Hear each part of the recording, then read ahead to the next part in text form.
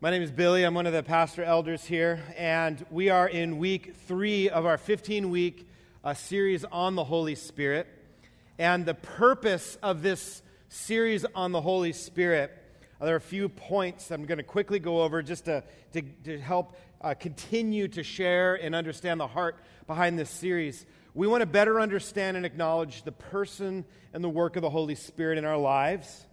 We want to become more dependent on the Holy Spirit in our lives. We want to be more attuned to and obedient to the leading of the Holy Spirit in our lives. And we want to experience more of His presence in our lives. And as a result of the above, we want to bear more fruit of the Spirit, begin to see Jesus more clearly, and begin to see the Father more glorified in our lives than ever before.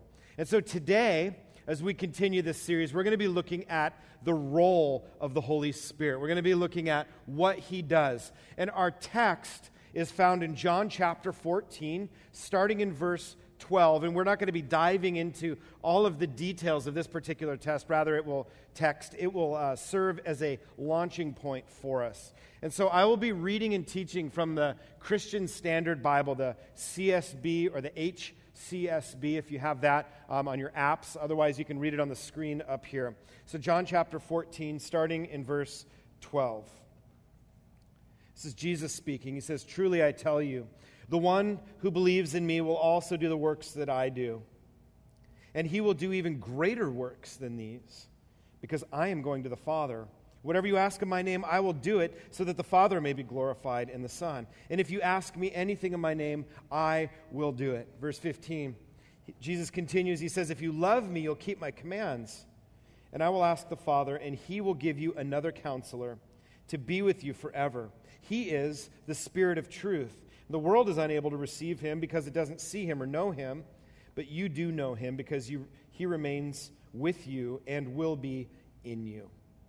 I will not leave you as orphans," Jesus promises. "I am coming to you." Church, this is the word of God. Let's pray together.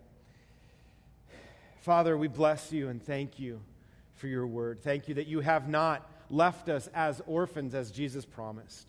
This morning, Father, we want to see Jesus more clearly. We ask you to pour out your Spirit, that Holy Spirit, you would lead us into all truth as Jesus promised. We love you, God, and we give ourselves to you now as we turn to your word. In Jesus' name, amen. Amen. Well, last week, Zach spoke about the person of the Holy Spirit, and he taught that God is one God, but he expresses himself as three distinct individuals. God is one God, is a triune God, Father, Son, and Spirit. And the individual members of the Trinity have separate roles, but they overlap. The Father, Son, and the Spirit have separate roles, but they overlap. And their roles, the roles of the Father, Son, and the Spirit, are all things that are tied to things that God delights in doing. And so today we're going to look at specifically at the role of the Holy Spirit in the church and in the world. And we're going to cover a lot of ground today. So I'm going to start by doing a general introduction into what is the role of the Holy Spirit. So what is the role of the Holy Spirit? The Bible lists many, many things. In fact, dozens of things, over 30 things specifically that the Holy Spirit does. But we can put this huge list into just two general ways of explaining what the Holy Spirit does. Generally, the Holy Spirit manifests the presence of the living God, and the Holy Spirit applies the work of God to everything that He encounters. The Holy Spirit is at work in the world, and He is working in tandem with the Father and with Jesus.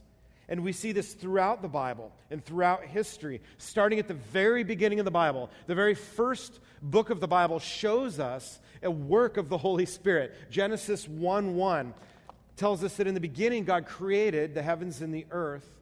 It says that the earth was formless and empty, and darkness covered the surface of the watery depths.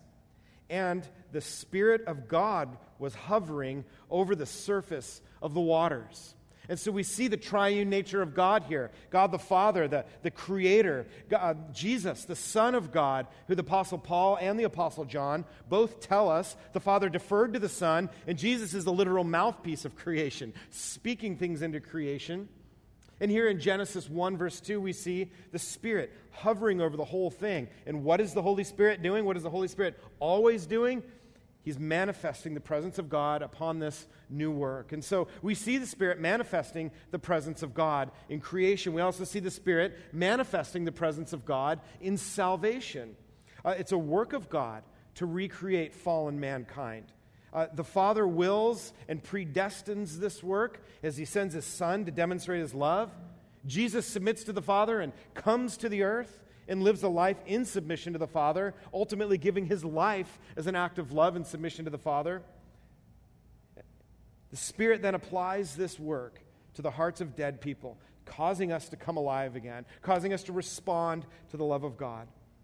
And we also know that the Spirit manifests God's presence not just in the past, but also in the future as we look forward to the Spirit manifesting God's presence in the renewal of all things. When Jesus returns in glory, as He conquers and corrects every wrong thing on earth, Jesus is going to present the earth and present the inhabitants of the earth to the Father like a gift-wrapped present. The Spirit is going to be among the church. The Spirit is going to be among the people on earth, beckoning and calling. And we see this huge push of salvation at the very end as things are tied up and brought back into God. The Trinity, the Father, the Son, and the Spirit are joyfully working together in all things as one.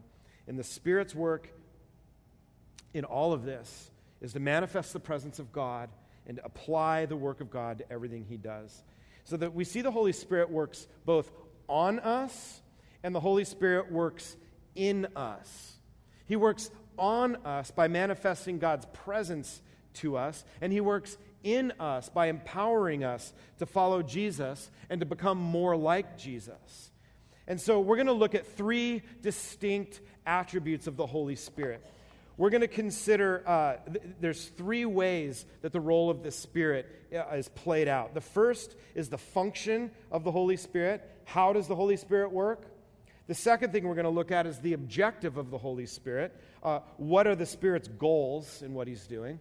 And then the third thing we're going to look at is the motivation.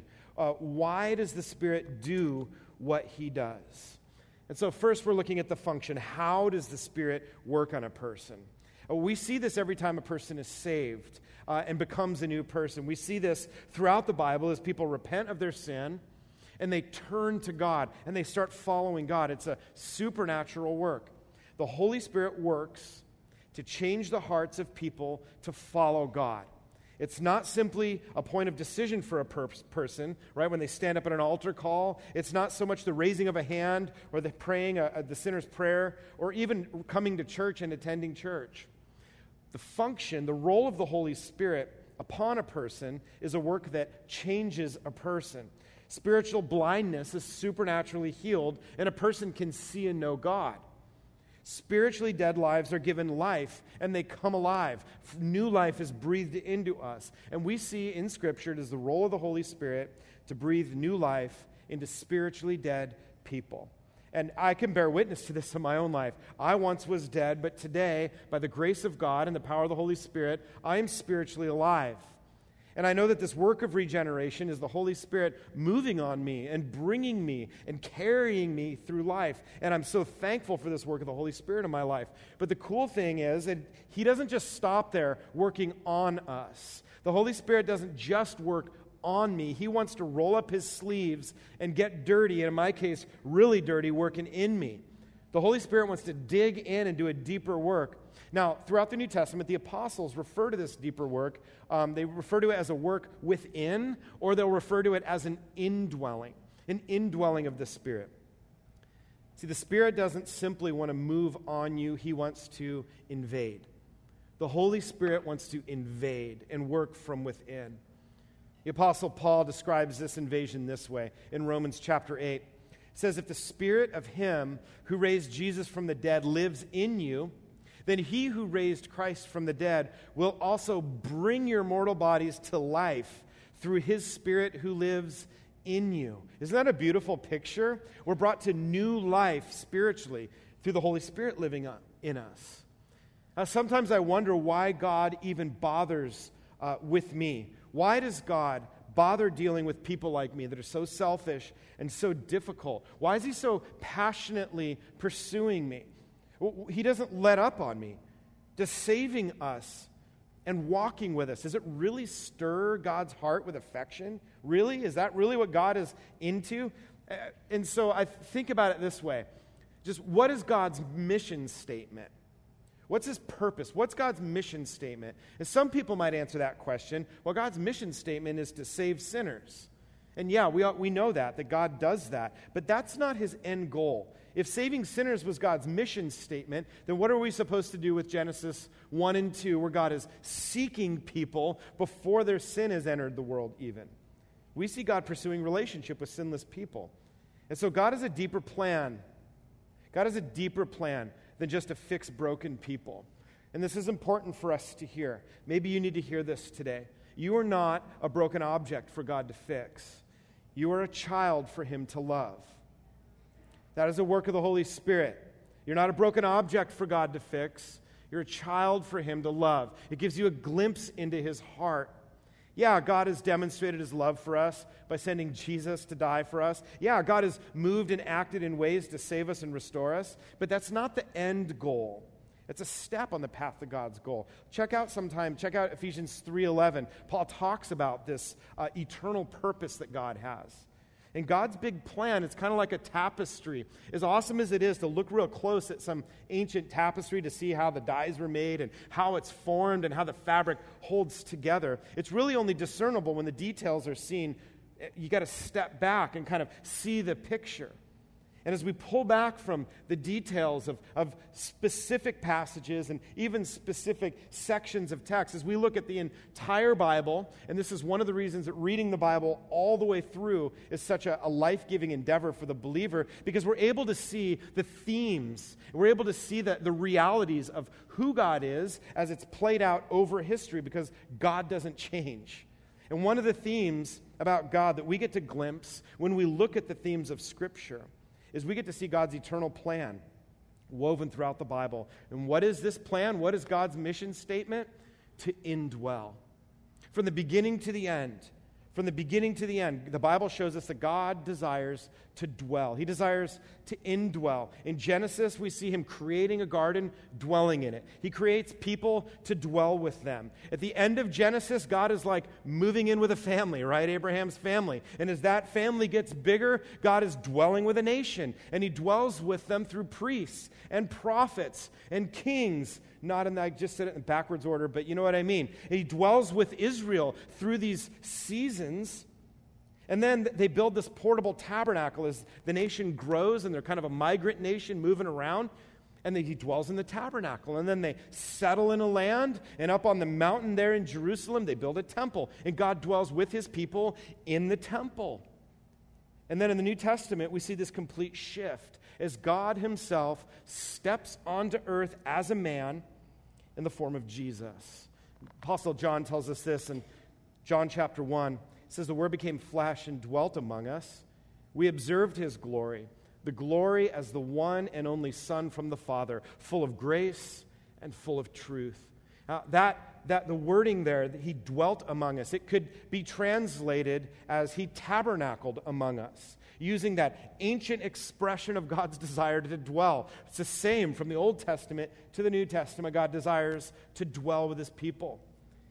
In the book of Colossians, the Apostle Paul tells us that God the Father is well pleased to dwell in Jesus in bodily form. That Jesus dies the sacrificial death on the cross, and then we see him raised into heaven, and it's like, wait, God came down, was pleased to dwell as Jesus, and he goes into heaven, and then we see something radical happening in Scripture. We see God establish an organic collection of people that he calls the church for his Spirit to now indwell. God's eternal plan and purpose is to dwell in and among his people, the church. God has assembled for himself a people. Now, the church is a people. It's not a place. We're a people who are loved by God, a people who are saved through the work of Christ on the cross. We're a people whom God indwells by his Holy Spirit. And God desires to indwell us. It may help you today to remember that the Apostle Paul says that you are God's masterpiece. The Bible tells us that we are God's joyful pursuit. That we're the object of God's affections and God's passions. You're the object of God's passion. He is passionate about pursuing you.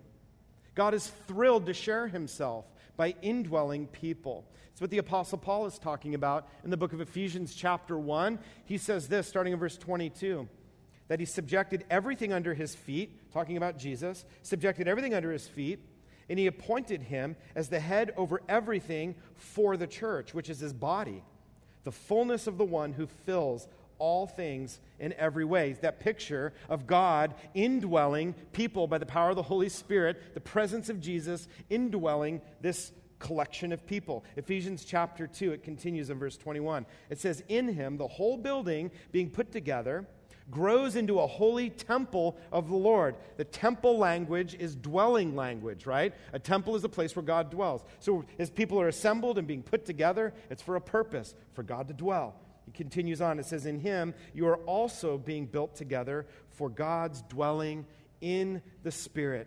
Church, you exist so that God can dwell in you and with you and you in him.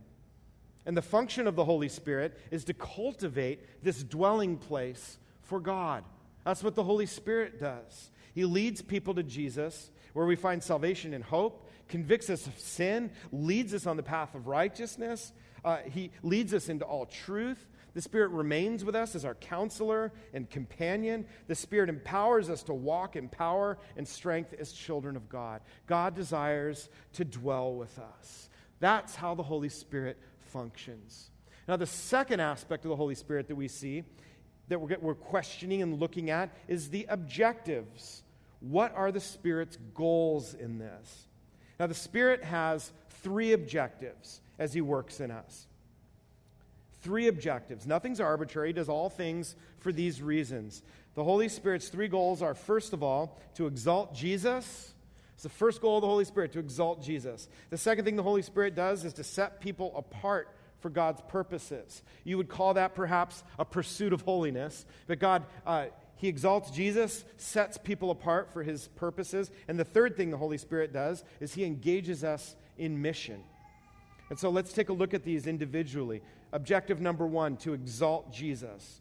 Everything the Holy Spirit does is for the exaltation of Jesus Christ. To exalt, lift up, display, magnify, boast about the person of Jesus Christ. The Holy Spirit is all about Jesus. John chapter 16, verse 13. Jesus says, when the Spirit of truth comes, he will guide you into all truth. For he will not speak on his own, but he will speak whatever he hears. And he also will declare to you what is to come. For he will glorify me, Jesus says, because he will take from what is mine and declare it to you. The Spirit is all about glorifying Jesus. Now notice the Spirit is not all about glorifying himself. And so if the Spirit, as just logic would dictate this, if the Spirit is all about the person and the work of Jesus, and if we're all about being a people who walk by the Spirit, then it ought to be that we are a people who are all about the person and the work of Jesus Christ as a Spirit-led people.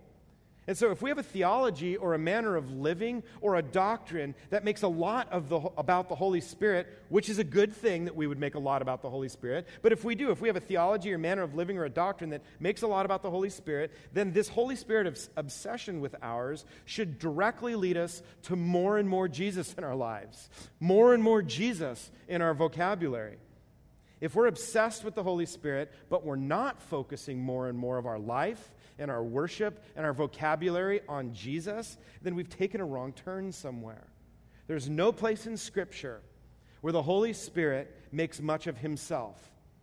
He never boasts in himself, and he could, okay? If I was the Holy Spirit, I could find 1,000 reasons to boast of myself. He was present at creation. He was the one bringing dead people to life spiritually through salvation. He's the one who brings Jesus to life at the resurrection, the Bible tells us. He's the one who inspired men to write scriptures. The Holy Spirit is a big deal, yet he never boasts in himself. Why is that? Why is that? Because God is a triune God. The Father sends the Son as an act of love. The Son submits himself to the will of the Father, and he glorifies the Father in everything he does, including going to the cross. He is the one, the Holy Spirit is the one who inspired men to write Scripture. The Spirit is sent by Jesus to expose and explain the love of the Father by exalting Jesus. See, the Holy Spirit is all about the work and the person of Jesus Christ. So much so that Jesus says this is a promise in Acts chapter 1, verse 8. He says, but you will receive power when the Holy Spirit has come on you. You will be my witnesses in Jerusalem, in Judea, and in Samaria, and to the ends of the earth. What happens when the Spirit comes upon a person? The power of the Holy Spirit manifests itself in a person through boasting in Jesus.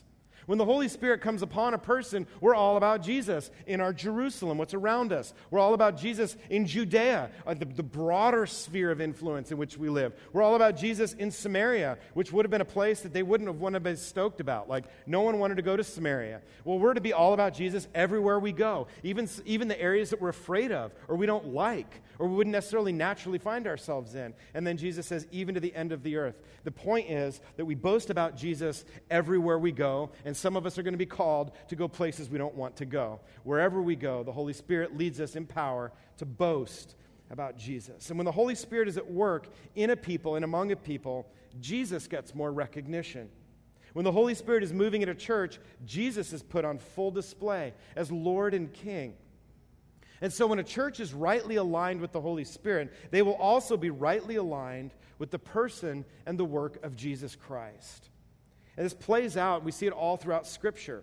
The Holy Spirit inspired Scripture. And Jesus is the uncontested hero of Scripture. The whole book, written by the Holy Spirit, is all about Jesus. And here's an example of this. If you remember the disciples in their dismay after the crucifixion of Jesus, in fact, it was even after the resurrection of Jesus, they're leaving, they've left Jerusalem and they're on this road and they're walking, and Jesus comes up to them, but they don't recognize him, and they start talking to Jesus and expressing disappointment. We thought we knew who the Messiah was. It turns out I don't think he was the Messiah. He's dead. And then someone said he came back alive, but we haven't seen him. They're just kind of like moping and wondering on their way going back to fishing and doing whatever it is.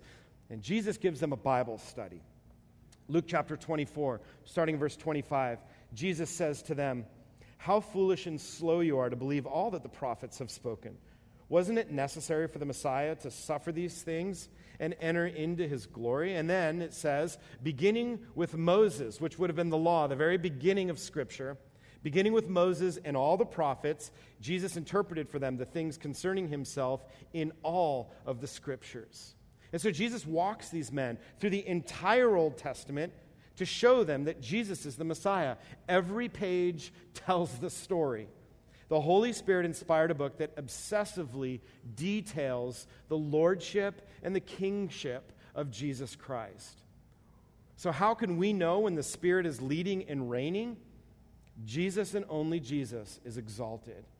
Jesus and only Jesus is exalted when the Holy Spirit is moving. Everything the Spirit does brings glory to Jesus. The Apostle Paul said it this way in Ephesians 3. He said, I pray that he may grant you, according to the riches of his glory, to be strengthened with power in your inner being through his Spirit, and that Christ may dwell in your hearts through faith. Now, so we see so much in the modern church, this desire, like, man, we need to be more Spirit-focused. We need to be more, emphasize the Holy Spirit and really make a lot out of the Holy Spirit. One theologian kind of framed that idea and that passion this way, and I think it's beneficial for us to consider this. He said, I do not honestly believe that a new Spirit-centeredness is what our churches need. I do believe, however, that the Spirit's sign, desire, and work is that we be overcome again, thrilled again, excited, impressed, and gripped again by the wonder, the majesty, the earthiness, and the relevance of Jesus and his word to our world. See, the Holy Spirit delights to put Jesus on a pedestal. If we're going to endeavor to learn about the Holy Spirit and try to make much of the Holy Spirit, what we're going to end up with is making much about Jesus. And as we grow to walk in the Scriptures more, we too will delight more and more in putting Jesus on the pedestal. The Spirit is moving glorifying Jesus. But he doesn't just give us more Jesus. There's a second thing that the Spirit does. Objective number 2 is to set people apart for God, to take a people and to set them apart for God and his purposes. See, the Holy Spirit unites us to Jesus and teaches us to enjoy Jesus. The Apostle Paul says this in Galatians 2:20. He says that I have been crucified with Christ, and I no longer live, but Christ lives in me. Well, just consider that for a second. Talk about being set apart. That is a statement that bears tremendous witness to the presence of the Holy Spirit in Paul's life. He has been so set apart for God's work, he doesn't even identify himself as who he once was. He says it is Christ who lives within me. And he continues, he says, the life that I now live in this body, I live by faith in the Son of God, who loved me and gave himself for me.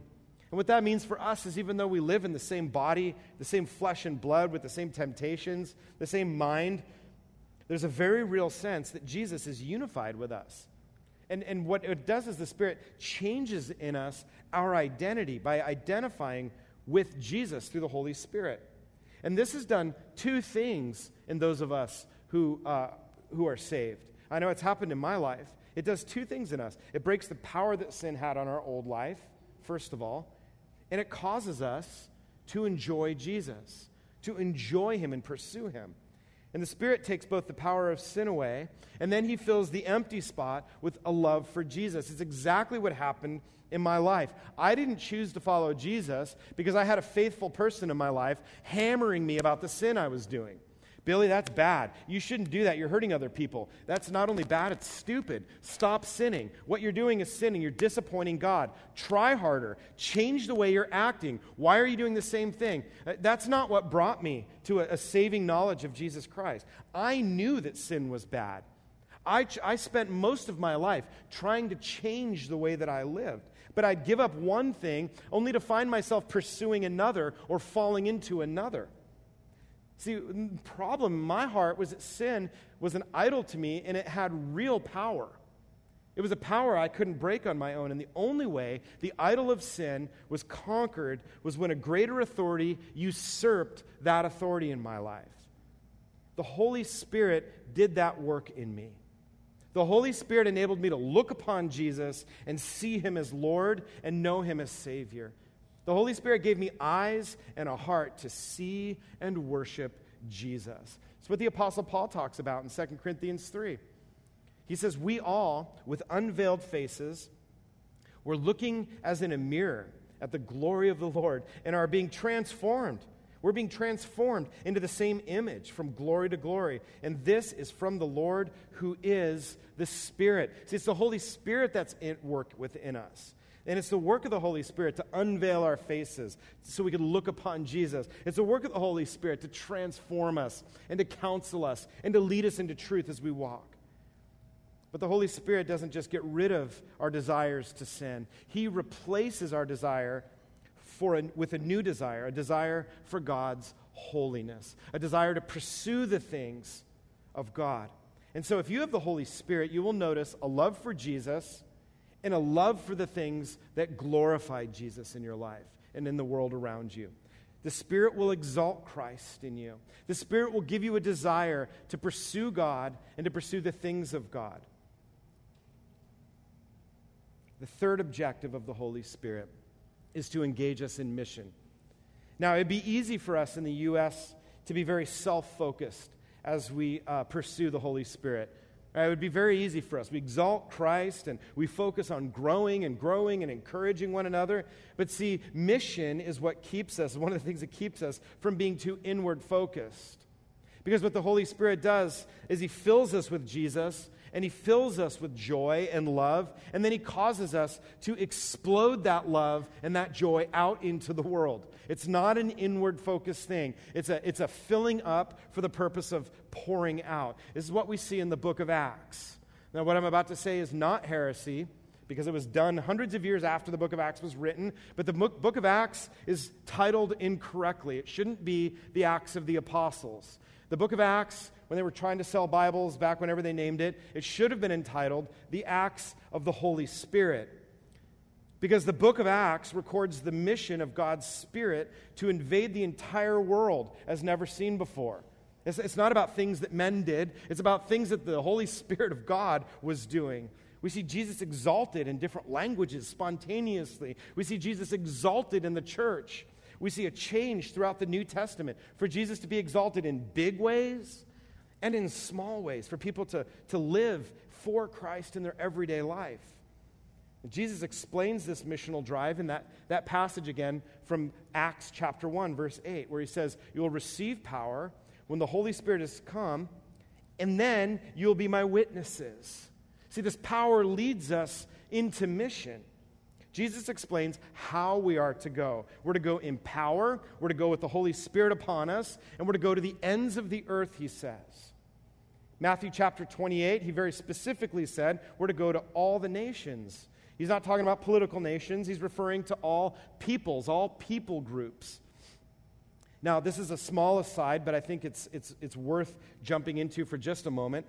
There are still currently, right now in the world, nearly 7,000 unreached people groups. This refers to people, groups of people, who have never heard about Jesus at all. These are people who will never hear about Jesus because there's no missionary, there's no Bible in their language, there's no access to the gospel. 7,000 people groups who are unreached. Now, these 7,000 people groups make up about 40% of the world's population. That's roughly 3 billion people, nearly 3 billion people. These are people who will live and die without ever hearing about Jesus. Not just because they live too far from a church, but because no one in their people group knows anything about Jesus and there's no access to the gospel. Hence Paul's words in Romans chapter 10. How will they hear if people are not sent? And so it must be a goal of ours as we study and give ourselves to more of the Holy Spirit in our life as a church, that many among us would be filled with this Spirit and go to the nations in obedience. That's got to be a goal of ours. We have to at least be thinking about that and asking the Lord for that. And I hope some of us will be sent from this room. I know some of you who are here, the first service we had a bunch of them, people who had gone. There's some people who are preparing to go. We should be praying for more. But here's the challenge in my life is that I've noticed that the older I get, the more I like my living room. And not just my living room. I actually have a chair. That's my chair in my living room. And I really like that chair. And so I'm like, once you get me in that chair, it can be difficult to get me out. So I'm in this chair, and I'm in my living room, in my house, in my nice, safe neighborhood, in our awesome community here on the beach, in our wonderful nation, right, where we can still exercise religious freedoms. It's a lot of hurdles to jump over. Now, if you notice, I'm not like a hurdler physique. I look at those hurdles, right? You don't have to laugh at that. It's okay. And I'm like, that's just, I don't know, why would I do that? We have to be careful. We have to be careful, because if I'm not very careful, it can be hard for me to get out of my living room. It can be hard for me to obey the Holy Spirit. We have to be careful not to let our roots go down too deeply into comfort and financial security, or we may never go when we're called. Winston Churchill once said, "We make a living by what we get, but we make a life by what we give." We make a living by what we get, but we make a life by what we give. Man, that is good reason for us to seek the Holy Spirit this summer, so that we can, maybe some of us need to wake up from the sleepy comfort and the secondary pursuits of our culture that we found ourselves in. Now, perhaps some of you will go to the nations, but every one of us is called to live on mission where we are right now. And it is easy for us to get hung up on that term missions, right? Because missions can mean to us simply just some radical overseas thing. Listen right now, let's let the Apostle Paul liberate us from that mindset, okay? 1 Corinthians chapter 7, verse 20. Paul says, "Let each of you remain in the situation in which he was called." Okay, that means that God has sent you to the place where you are right now so that you can walk in the Holy Spirit right now. You live, you work, you go to school, you shop, you hang out, you do life right where God is leading you to exalt Jesus right now. And some of you might be discouraged by the ordinary life that you lead or the ordinary things you do in life, working a job, being a mom, being a dad, having to try to afford a home and everything that requires in Southern California. And I get it. It's easy to become frustrated and feel stuck in an ordinary life, wishing for the extraordinary. Here's the challenge today. Don't waste your life obsessing on the extraordinary things you wish you were doing. Get caught up in the extraordinary work of the Spirit upon the very ordinary life that you lead right now. What is extraordinary is where God calls you to be, regardless of how ordinary that may seem to you. Abraham Lincoln once said, "Whatever you are, be a good one."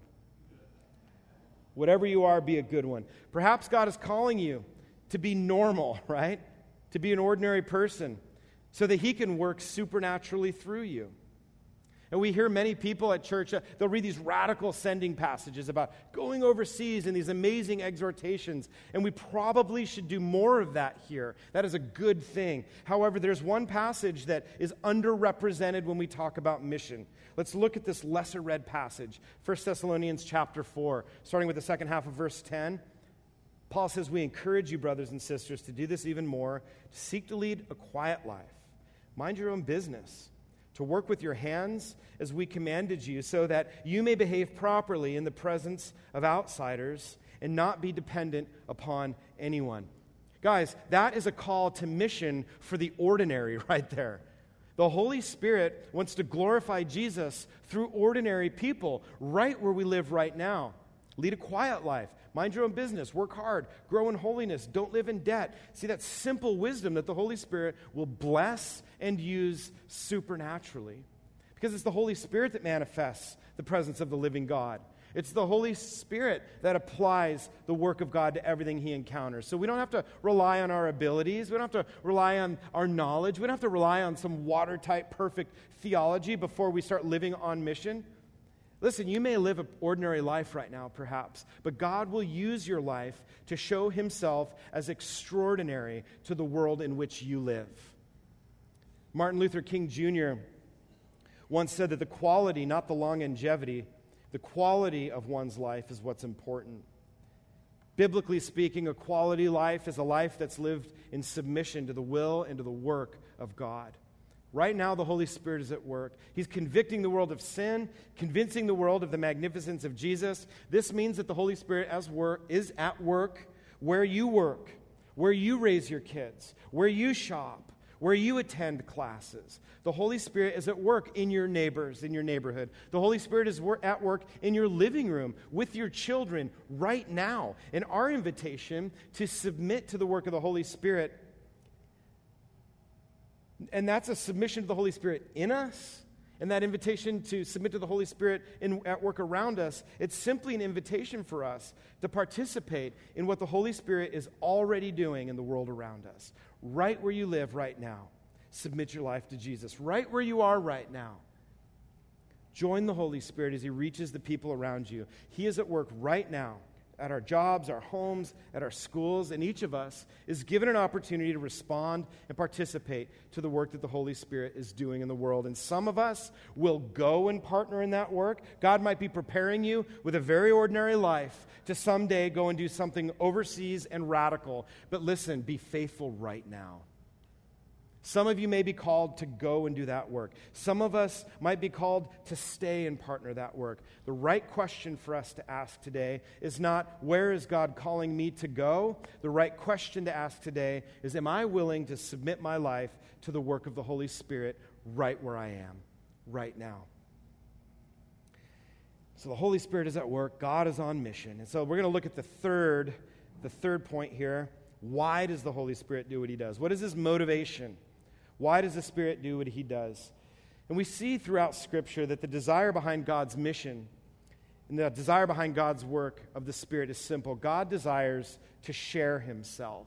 We see that through creation, as He creates a world that He desires to live in and creating people to enjoy Him. When humanity rejects God, God wins us back.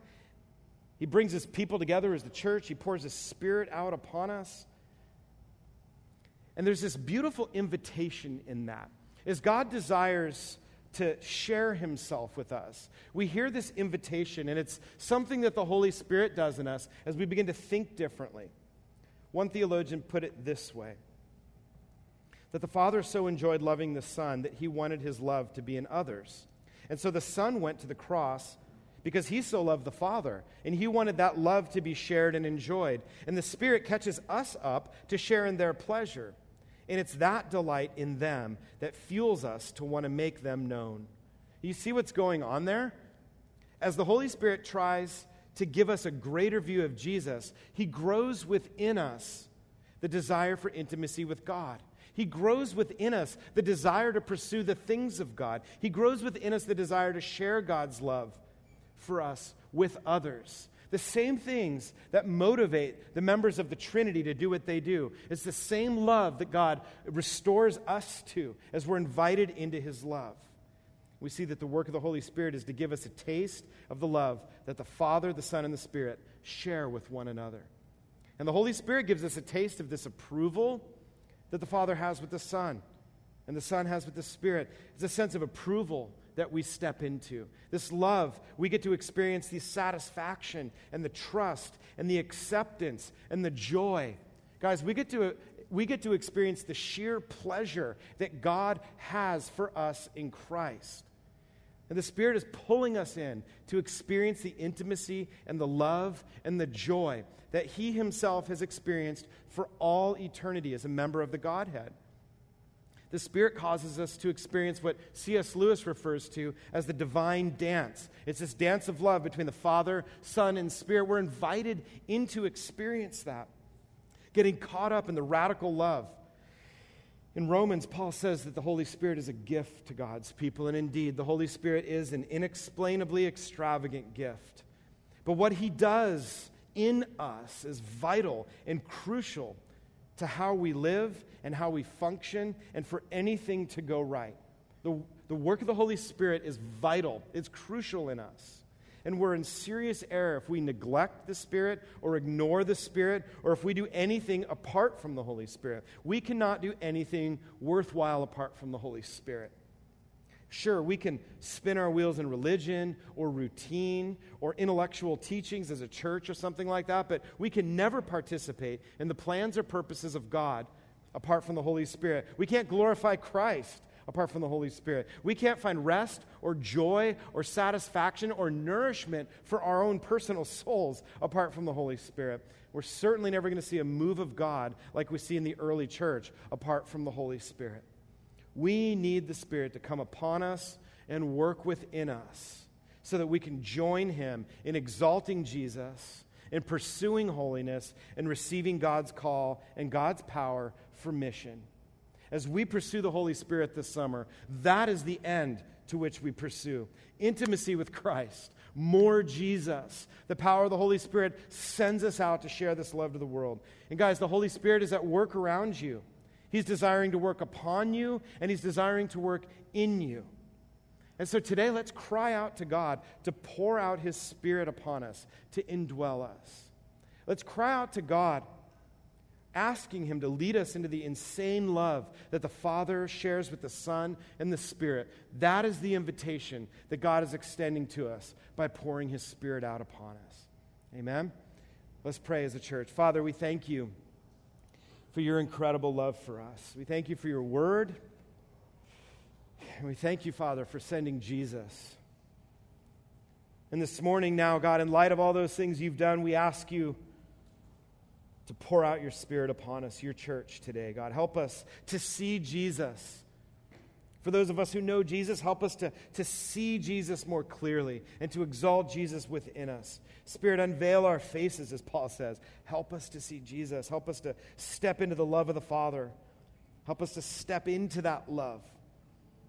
As we experience and walk in this love, we pray, God, that our identities would be found wholly in Christ. As our identities shift, God, we ask you to shift our desires to be in line with your desires. And as our desires shift, Holy Spirit, send us out in power to bear witness to this incredible love. We're desperate for you, Holy Spirit. Give us a willingness to respond to your work in our life. Empower our lives so that we can boldly live for Jesus right here, right now. We ask these things in Jesus' name. Amen.